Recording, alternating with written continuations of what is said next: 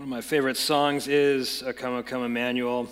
Two of my favorite portions of the song are as follows. O come, thou root of Jesse free, thine own from Satan's tyranny. From depths of hell thy people save, give them victory o'er the grave. O come, desire of nations bind, and one the hearts of all mankind. Bid thou our sad divisions cease, and be thyself our King of peace. Peace, not simply the cessation of hostilities, but true and ultimate flourishing. Perhaps you've heard of the word shalom, which often translates as peace, but it means so much more than simply we're not fighting anymore. It means that we have found wholeness in our relationships, with our God, with one another, and with ourselves. Peace. What would it be like if we were to experience this true and abiding peace? We see in the scriptures this longing for peace. It comes up all the time, this longing for true and ultimate human flourishing. And Christmas is a time in which we are reminded of the need for a bringer of peace. Last week, Pastor Rick shared from the Gospel of Matthew. I'm going to ask us to put that on the screen because there's a couple of things in Matthew 1 that I wanted to draw our attention to, and then we will be in Isaiah chapter 7, verses 10 and on. So if you have your Bibles, I'd invite you to turn to Isaiah 7, 10 and on, and we'll be there in just a minute. But before we get there, I want to show you why we're going there, because Matthew, who wrote the Gospel of Matthew, he says something that's fascinating to me. Okay, so check this out. We've got it up on the screen. So he says this: she will bear a son, and you shall call his name what? Jesus. So this is God speaking to Joseph, okay? And so Mary is going to have a kid by the power of the Holy Spirit. The virgin will conceive, and you're going to call his name what? Jesus, for he will save his people from their sins. All of this, Matthew says in verse 22, all of this took place to fulfill what the Lord had spoken by the prophet. And here it is. Behold, the virgin shall conceive. No one's gasping. We're going to try that again. You've heard this before, haven't you? Let me ask you a question. Just, whatever. Do virgins generally conceive and still maintain the categorical title of virgin? That does not happen, okay? So, remember, read that again, and you ought to have a proper response. Here we go. All of this took place to fulfill what the Lord had spoken by the prophet. Behold, a virgin shall conceive and bear a son. And there we are. See, we blitz right through that at Christmas. And they shall call his name Emmanuel. Now, two questions, one quickly answered and the other we'll spend the rest of the sermon on. Number one, there's two names here. Number one, what are we going to call that baby? Jesus. And that's generally what people call Jesus. They called him Jesus. Okay, so here's what it says. You are going to call, you, Joseph and Mary, you name the baby Jesus because he's going to save his people from their sins. But here it says, behold, the virgin shall conceive and bear a son, and they shall call his name what? Emmanuel, which we find out means God with us. Now, we do not have, generally speaking, as far as I could tell, we do not have people walking up to Jesus saying, pardon me, Emmanuel. They say, pardon me, Jesus. Okay? So why is the author of the Gospel of Matthew giving us these two names? This is fascinating, right? So a lot of us have middle names. Some of us will have titles in our name. Some of us will have like the first, second, third, or junior, things like that. But here now Jesus is given kind of two names. Number one, Jesus is going to save his people from their sins. Number two, they, probably meaning us, We'll call him Emmanuel, which is God with us. Now, Matthew says this is to fulfill what God had spoken before by the prophet, and we know that this prophet is Isaiah, which gets us to Isaiah chapter 7, verses 10 through 17. Let me give you a little backstory.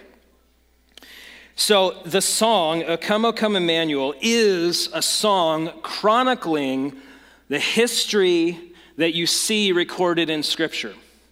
In the Old Testament, you have consistently promises of God that he will bless the nations through his people Israel, and a constant and abiding longing for that promise to be made true. O come, Emmanuel, and ransom captive Israel. O come, thou root of Jesse, free thine own from Satan's tyranny. Root of Jesse. What are we talking about? Well, one of the things that you see in the Old Testament is there's this dude named Jesse, and Jesse had some kids, and one of those kids was named David. And you might recognize that name David because David was the dude who killed Goliath. You remember Fee, Fi, Fo, Fum? Y'all remember that scenario, right? And Goliath is coming in, and David's like a shepherd boy, and through the power of God, he kills Goliath. Some of you guys are familiar with that story. Y'all familiar? Some of you guys are familiar with that story? Okay, David becomes king over a nation called Israel, okay? O come, Emmanuel, and ransom captive Israel. David is king over a nation called Israel. And his kingship leads to the pinnacle of Israel's power because God promised, remember, promises of God throughout the Old Testament. God promised to Abraham, one of David's forefathers, hundreds of years before, he told this dude named Abraham, I'm going to make you into a great nation so that you will be a blessing to all the nations. Then fast forward from Abraham to David. David and the Davidic kingdom. David is the king over Israel, and Israel is at its height of power. But David and his progeny see the fall. Eventually you find that David's kingdom, through whom God has promised to bless all the nations of the earth, you find that David's kingdom has been fractured into two different kingdoms now, Israel and Judah. How many kingdoms? One of them's called Israel, the other one's called Judah. Judah now, we're fast forwarding again to Isaiah's time, okay? So you're roughly 700, 750 BCE, okay? So you have here, in Isaiah's time, the king of, not Israel, because Israel is already done for. You have the king of Judah. His name is Ahaz. And Ahaz, he has some problems. I've embarrassed myself. I've defiled this pulpit, and I apologize. Ahaz, he has some problems because Ahaz is from the line of David. And he is over this kingdom of Judah that's part of the fractured kingdom. And it's looking bad because Ahaz is between a rock and a hard place. What Ahaz is facing in Isaiah 7 as the king of Judah is this almost impossible question. Because what's going on in Ahaz's life in this time is that there is Israel and Syria, two different nations now, who have bound themselves together and are going to war with another nation called Assyria. Okay, so Israel, Syria, and Assyria, they're at war, and they're both looking to Judah. Ahaz is the king of Judah. They're both looking to Judah saying, whose side are you going to pick? Now, Ahaz is faced with this lesser of two evils question. How will I provide for myself and my people peace in light of this reality? I'll read Isaiah 7, 10 through 17. I'm going to read it all, then we'll go back and hit up some of the key points. This is Isaiah 7, 10 through 17. We can put it up on the screen as well. Again, the Lord spoke to Ahaz, and again, this is through Isaiah. Ask a sign of the Lord your God, let it be as deep as Sheol or as high as heaven. But Ahaz said, I will not ask, and I will not put the Lord God to the test. He said, so this is speaking of Isaiah, he said, hear then, O house of David. Is it too little for you to weary men, that you weary my God also. Therefore, the Lord himself will give to you a sign. Hold on, wait a minute, here we go. Does this sound familiar? The Lord's going to give to you a sign. It's going to get real familiar. Behold, the virgin shall conceive and bear a son, and shall call his name Emmanuel. We've heard that before, haven't we? I mean, haven't we? We literally just heard it. You guys heard that before? Yeah, okay, come on. You guys got to help me out here.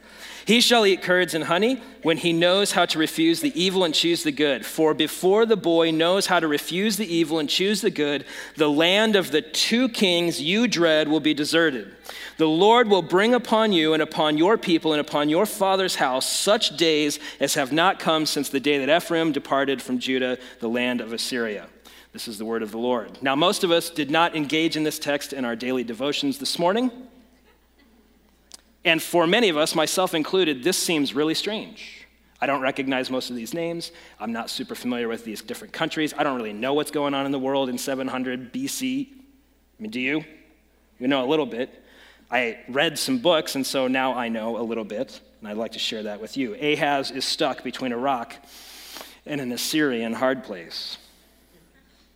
And what God says through Isaiah to Ahaz, trust me. Do not align yourself with Syria and Israel, and do not align yourself with Assyria. Rather, forego all alliances and simply ally yourself with me, your God. Now that's easy peasy lemon squeezy when ain't nothing going wrong in your life. But it's very difficult when you have two enemies looming, threatening your peace. In fact, in verse 2 of Isaiah 7, it says that when the people and Ahaz heard of these two warring factions that were upon them, the hearts of the people and the hearts of Ahaz shook as trees shake before a great wind. Have you ever seen a tree in a thunderstorm, in a hurricane? Just being knocked around. You guys have seen that, right? Have you ever felt that? Right? When the doctor calls, when your adult child calls, when you get that report, when you get the news, when the boss calls you into her office, when you open the envelope.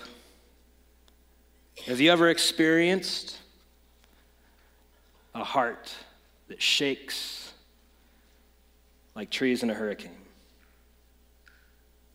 See, we pine for peace. We long for peace.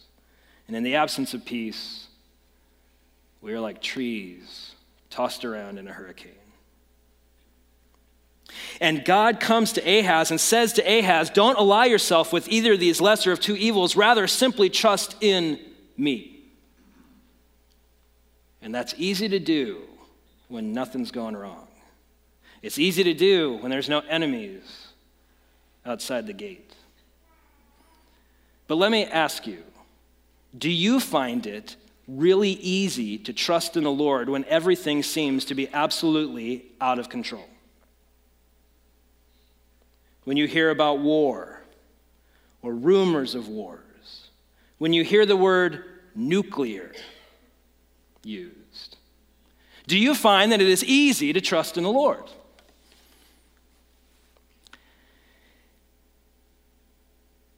You have here in Ahaz this dilemma that we all face. Where will we place our trust? Now, Isaiah goes to Ahaz and says, put your trust in the Lord. In fact, Isaiah says to Ahaz, you, Ahaz, you should test the Lord. The Lord invites Ahaz, test me in this.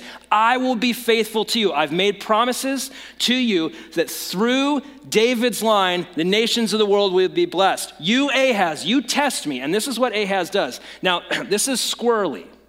Now, let me just ask. I don't have anyone in particular in mind.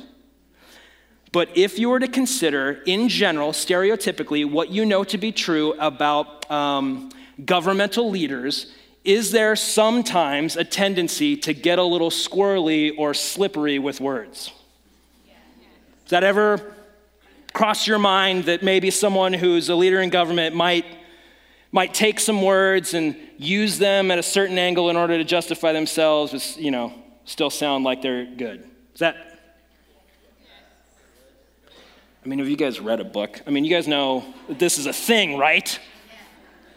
Ahaz does that. In fact, what Ahaz does is quite slippery. God says, I've promised you, do not pick these lesser of two evils. Trust in me. And what Ahaz does is he says, I ain't got no time for trust, Lord. That's hard. God says, put me to the test. And this is what Ahaz says. I will not put the Lord my God to the test. See, God's calling him, test me in this. And Ahaz quotes scripture back to God saying, no, I'm not going to put you to the test. And in fact, what we see that Ahaz does is he puts his faith in Assyria. How many of us find it very difficult when trying to make a choice where our peace is at stake to trust in the Lord? God says, all right, through Isaiah, God says, you want to ask for a sign? It doesn't matter. I'm going to give you a sign. You ain't got no time for me? Watch this. Verse 13, and he said, hear then, O house of David. Now, he's speaking to who? Ahaz, right? Who's the king of not Israel, but Judah. And God promised to their forefather David that he would bless all the nations through David's line. Y'all with me? Now look at the name he gives to Ahaz. Hear then, O house of David. Okay, that's a wake-up call right there. Hey, remember from whence you came. Is it too little for you to weary men that you weary my God also? Now here's what Isaiah says. He doesn't say to weary your God. Ahaz has drawn the line. God is not my God. Military might and prowess are my God. And what Ahaz decides dooms Judah. For there will at that time be a young maiden or a virgin who bears a son. And by the time that child is old enough, this is what the rest of 7 says, by the time that child is old enough to decide right from wrong, you guys heard that, right? He's going to pick the way of good or evil. By the time that child at that moment in King Ahaz's day is old enough to decide right from wrong, it will be laid to waste. These nations that you fear will no longer be fearsome. In fact, they will no longer be. And one of the things that we note is these nations that Ahaz is concerned about are laid to waste. And Judah comes undone, partially because of its alliance with Assyria. We are tempted too often. Okay, let's get real for a minute. Like, what do we care about Assyria and Ahaz, right? Like, what does that have to do with me? I'm glad you asked. We are often too easily swayed to put our faith and hope for true peace and flourishing in the power of princes and queens. We are too easily swayed to hope utterly and completely in the promises of those in power to bring about peace. But there are two absolutely quantifiable realities as you look down the corridors of history. Number one, any leader that promises peace, even the leaders who bring about peace, it is never a complete peace. For there are always in every nation those on the margins who are abandoned, betrayed, and abused. Even in the Pax Romana, which many of us recognize from our Western Civ class, even in that long peace, the Pax Romana was stained in blood. Oh, you can get peace for some. What we also know to be true is that there are those who will strive to sway those who follow them through fear-mongering. We must beware the enemy. I can keep you safe. Turn a blind eye to the injustices I do so you can be safe. The picking of lesser of two evils, right? King Ahaz had in mind his peace and the peace of his people. And instead of allying with the Lord, which was a risk and a total step of faith, he aligned himself with Assyria and was destroyed. You have here this reality that it is too easy, is often too easy for us to believe in the fear-mongering. One of my favorite bands is Pink Floyd. By the way, in church settings, generally speaking, if you agree with something, you say amen. So let me start over. One of the best bands that ever walked the face of the earth is Pink Floyd. There we go, thank you. And one of their famous songs is Us and Them. The song speaks to the propensity that we all have to divide the world into two categories, us and them. And the tendency is that the them need to die for the sake of the us. But here is the question. How many thems need to be eliminated before you will find peace?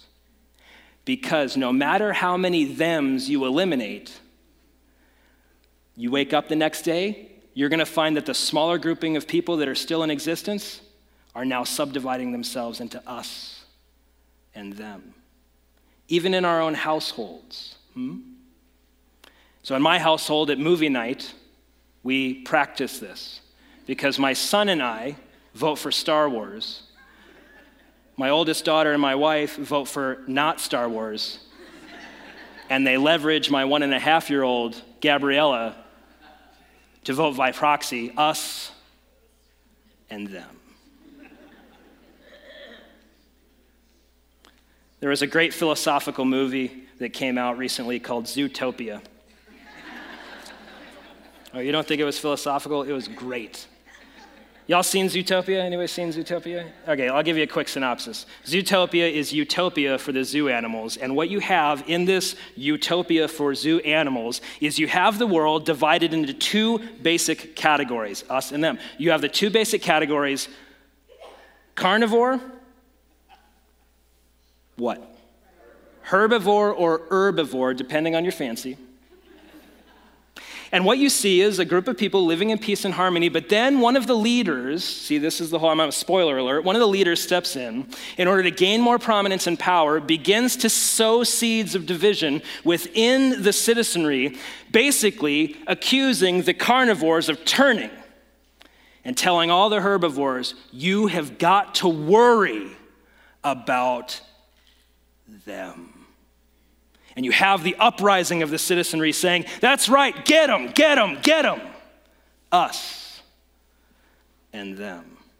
It turns out that it was a herbivore at the top of power that was manipulating the situation in order to gain more power and prominence, to play on the fears of individuals in order to have them turn a blind eye to the evils that were being done. Y'all with me?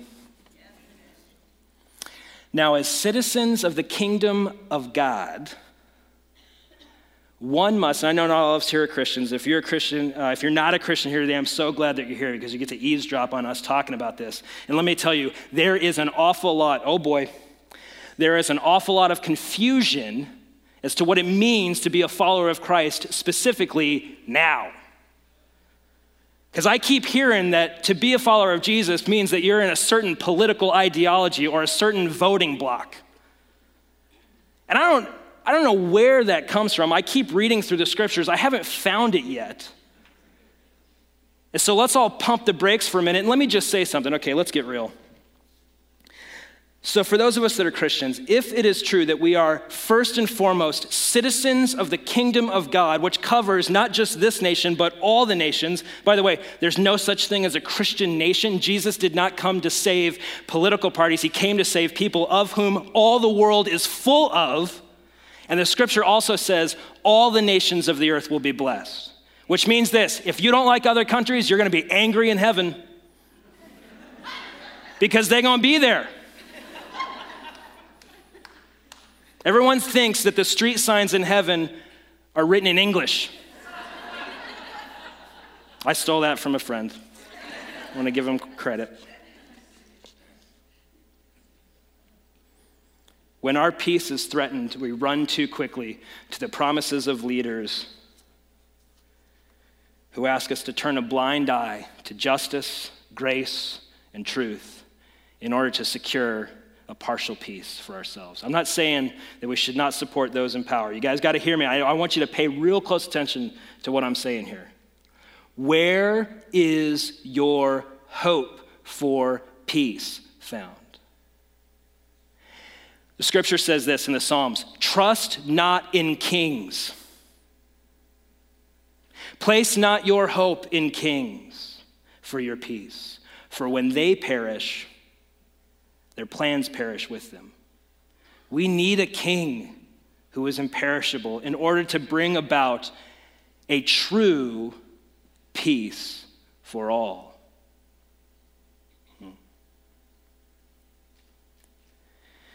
I was with a friend of mine who's a reporter for a national publication, spends a lot of time with people in power in our nation. And one of the things he said to me was quite sobering.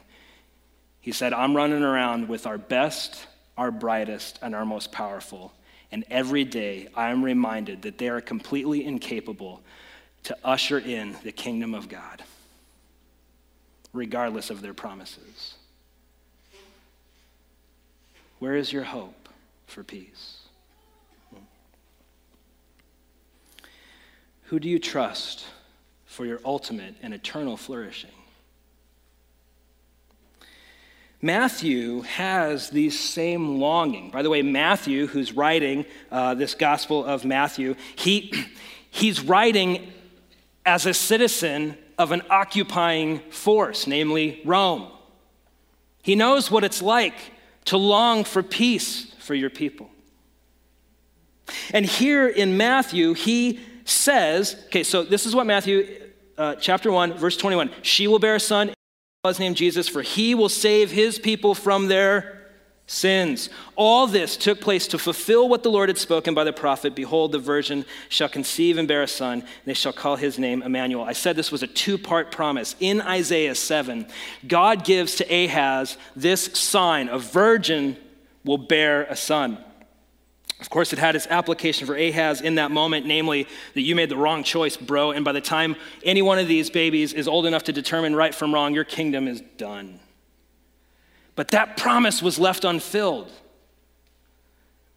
700 years go by, and a baby is born in a manger. And Matthew looks upon that and says, finally, that promise that God made to Ahaz has become true. Finally, we have a king who is imperishable. We have the Lord of a peaceable kingdom. This is the description that Isaiah, hundreds of years before Jesus shows up, gives about Jesus' kingdom. You ready? This is Isaiah 11, 6 through 9. I think we'll put it up on the screen. Isaiah 6 through 9. Here's what I would ask you to do. I would ask that you would allow for your imagination to run wild with this imagery. This is speaking of Jesus' kingdom. The wolf shall dwell with the lamb, and the leopard shall lie down with the young goat, the calf and the lion and the fatted calf together, and the little child will lead them. The cow and the bear shall graze. Their young shall lie down together. The lion shall eat straw like the ox. The nursing child shall play over the hole of the cobra, and the weaned child shall put his hand in the adder's den. They shall not hurt or destroy in all of my holy mountain, for the earth shall be full of the knowledge of the Lord as the water covers the sea. What is that a description of? Peace. A peaceable kingdom, an eternal kingdom at rest.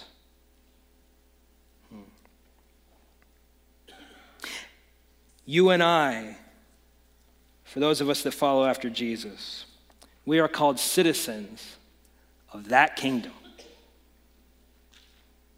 How does it come about? I told you my favorite song was O Come, Emmanuel, which means, what does Emmanuel mean? It means God, it's up there.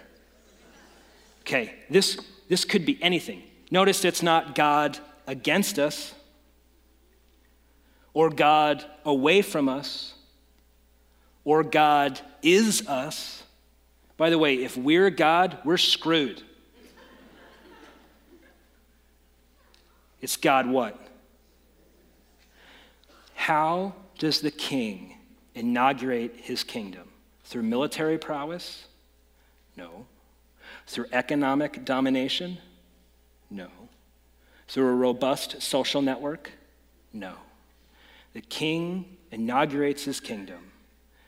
God takes on flesh and is born in a manger. Christmas is a vivid reminder that you and I are citizens of a kingdom of peace. How will we experience true and abiding peace? Only when the hearts of us all are changed and transformed. And that's the gospel, that God took on flesh, lived among us, subjecting himself to every toil and suffering that you and I could imagine. And on Good Friday, he died to atone for our sins. And on Easter, he rose from the grave, conquering over Satan, sin, and death, so that you and I, right now, in this moment, in the midst of kingdoms of darkness, pain, and despair, in the midst of those, we can live empowered as citizens of a peaceable kingdom. Jesus never promises that we will not suffer. Jesus never promises that we will not experience fear. Jesus never promises that we will not die. Jesus promises that we will rise from the grave. And we will live eternal in a peaceable kingdom. O come, thou root of Jesse, free, thine own from Satan's tyranny. Isaiah 11:10 says this. I just gave you a quick glimpse out of Isaiah 11 of his peaceable kingdom. This is how it concludes that particular portion. This is verse 10. In that day, the root of Jesse, who shall stand as a signal for, okay, you tell me, for who people? Including the ones that you want to blow up.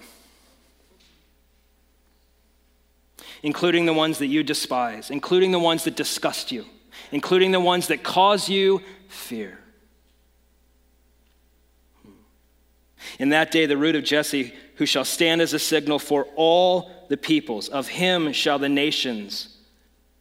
Is it a select group of nations or like all of them? The nations inquire, and his resting place shall be glorious. O come, desire of nations, bind in one the hearts of all mankind. Bid thou our sad divisions cease, and be thyself our King of peace. The church, three final thoughts. The church is a glimpse of Christ's binding of the nations. We have dozens of nations of origins represented in this church family. The majority of us have nothing in common with the other group. We have very little in common as a church family except for Jesus. The church shows the world the unifying and binding power of the gospel to bring people together in a peaceable kingdom. 2, bid thou our sad divisions cease. We now have the power to make peace with our enemies. Who are the people that you need to forgive? And who are the people that you need to ask forgiveness of? You have the power, Christ in you, to seek to be at peace. Be thyself our King of peace in the midst of chaos. There are so many things that I fear for my children, my wife, myself. I find that there are many times that I feel like a kid on a boat without an anchor, tossed around in a storm. But Christmas reminds me that I have a king who holds the universe together with the word of his power, who says he loves me,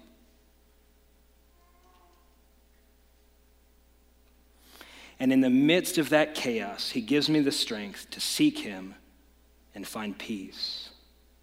He does not promise that I will not suffer. He does not promise that I will not experience fear. He does not promise that I will not die. But he promises to work all things together for my eternal peace and good. Do you have a king like that? If you've turned to Jesus, you do. And Christmas is a reminder that now in the midst of the chaos, we can rest as citizens of a kingdom of peace. The Gospel of Matthew starts with the word Emmanuel, which means God with us. And the Gospel of Matthew ends with Jesus looking at those who follow him and saying, "Behold, I am with you always." Let's pray.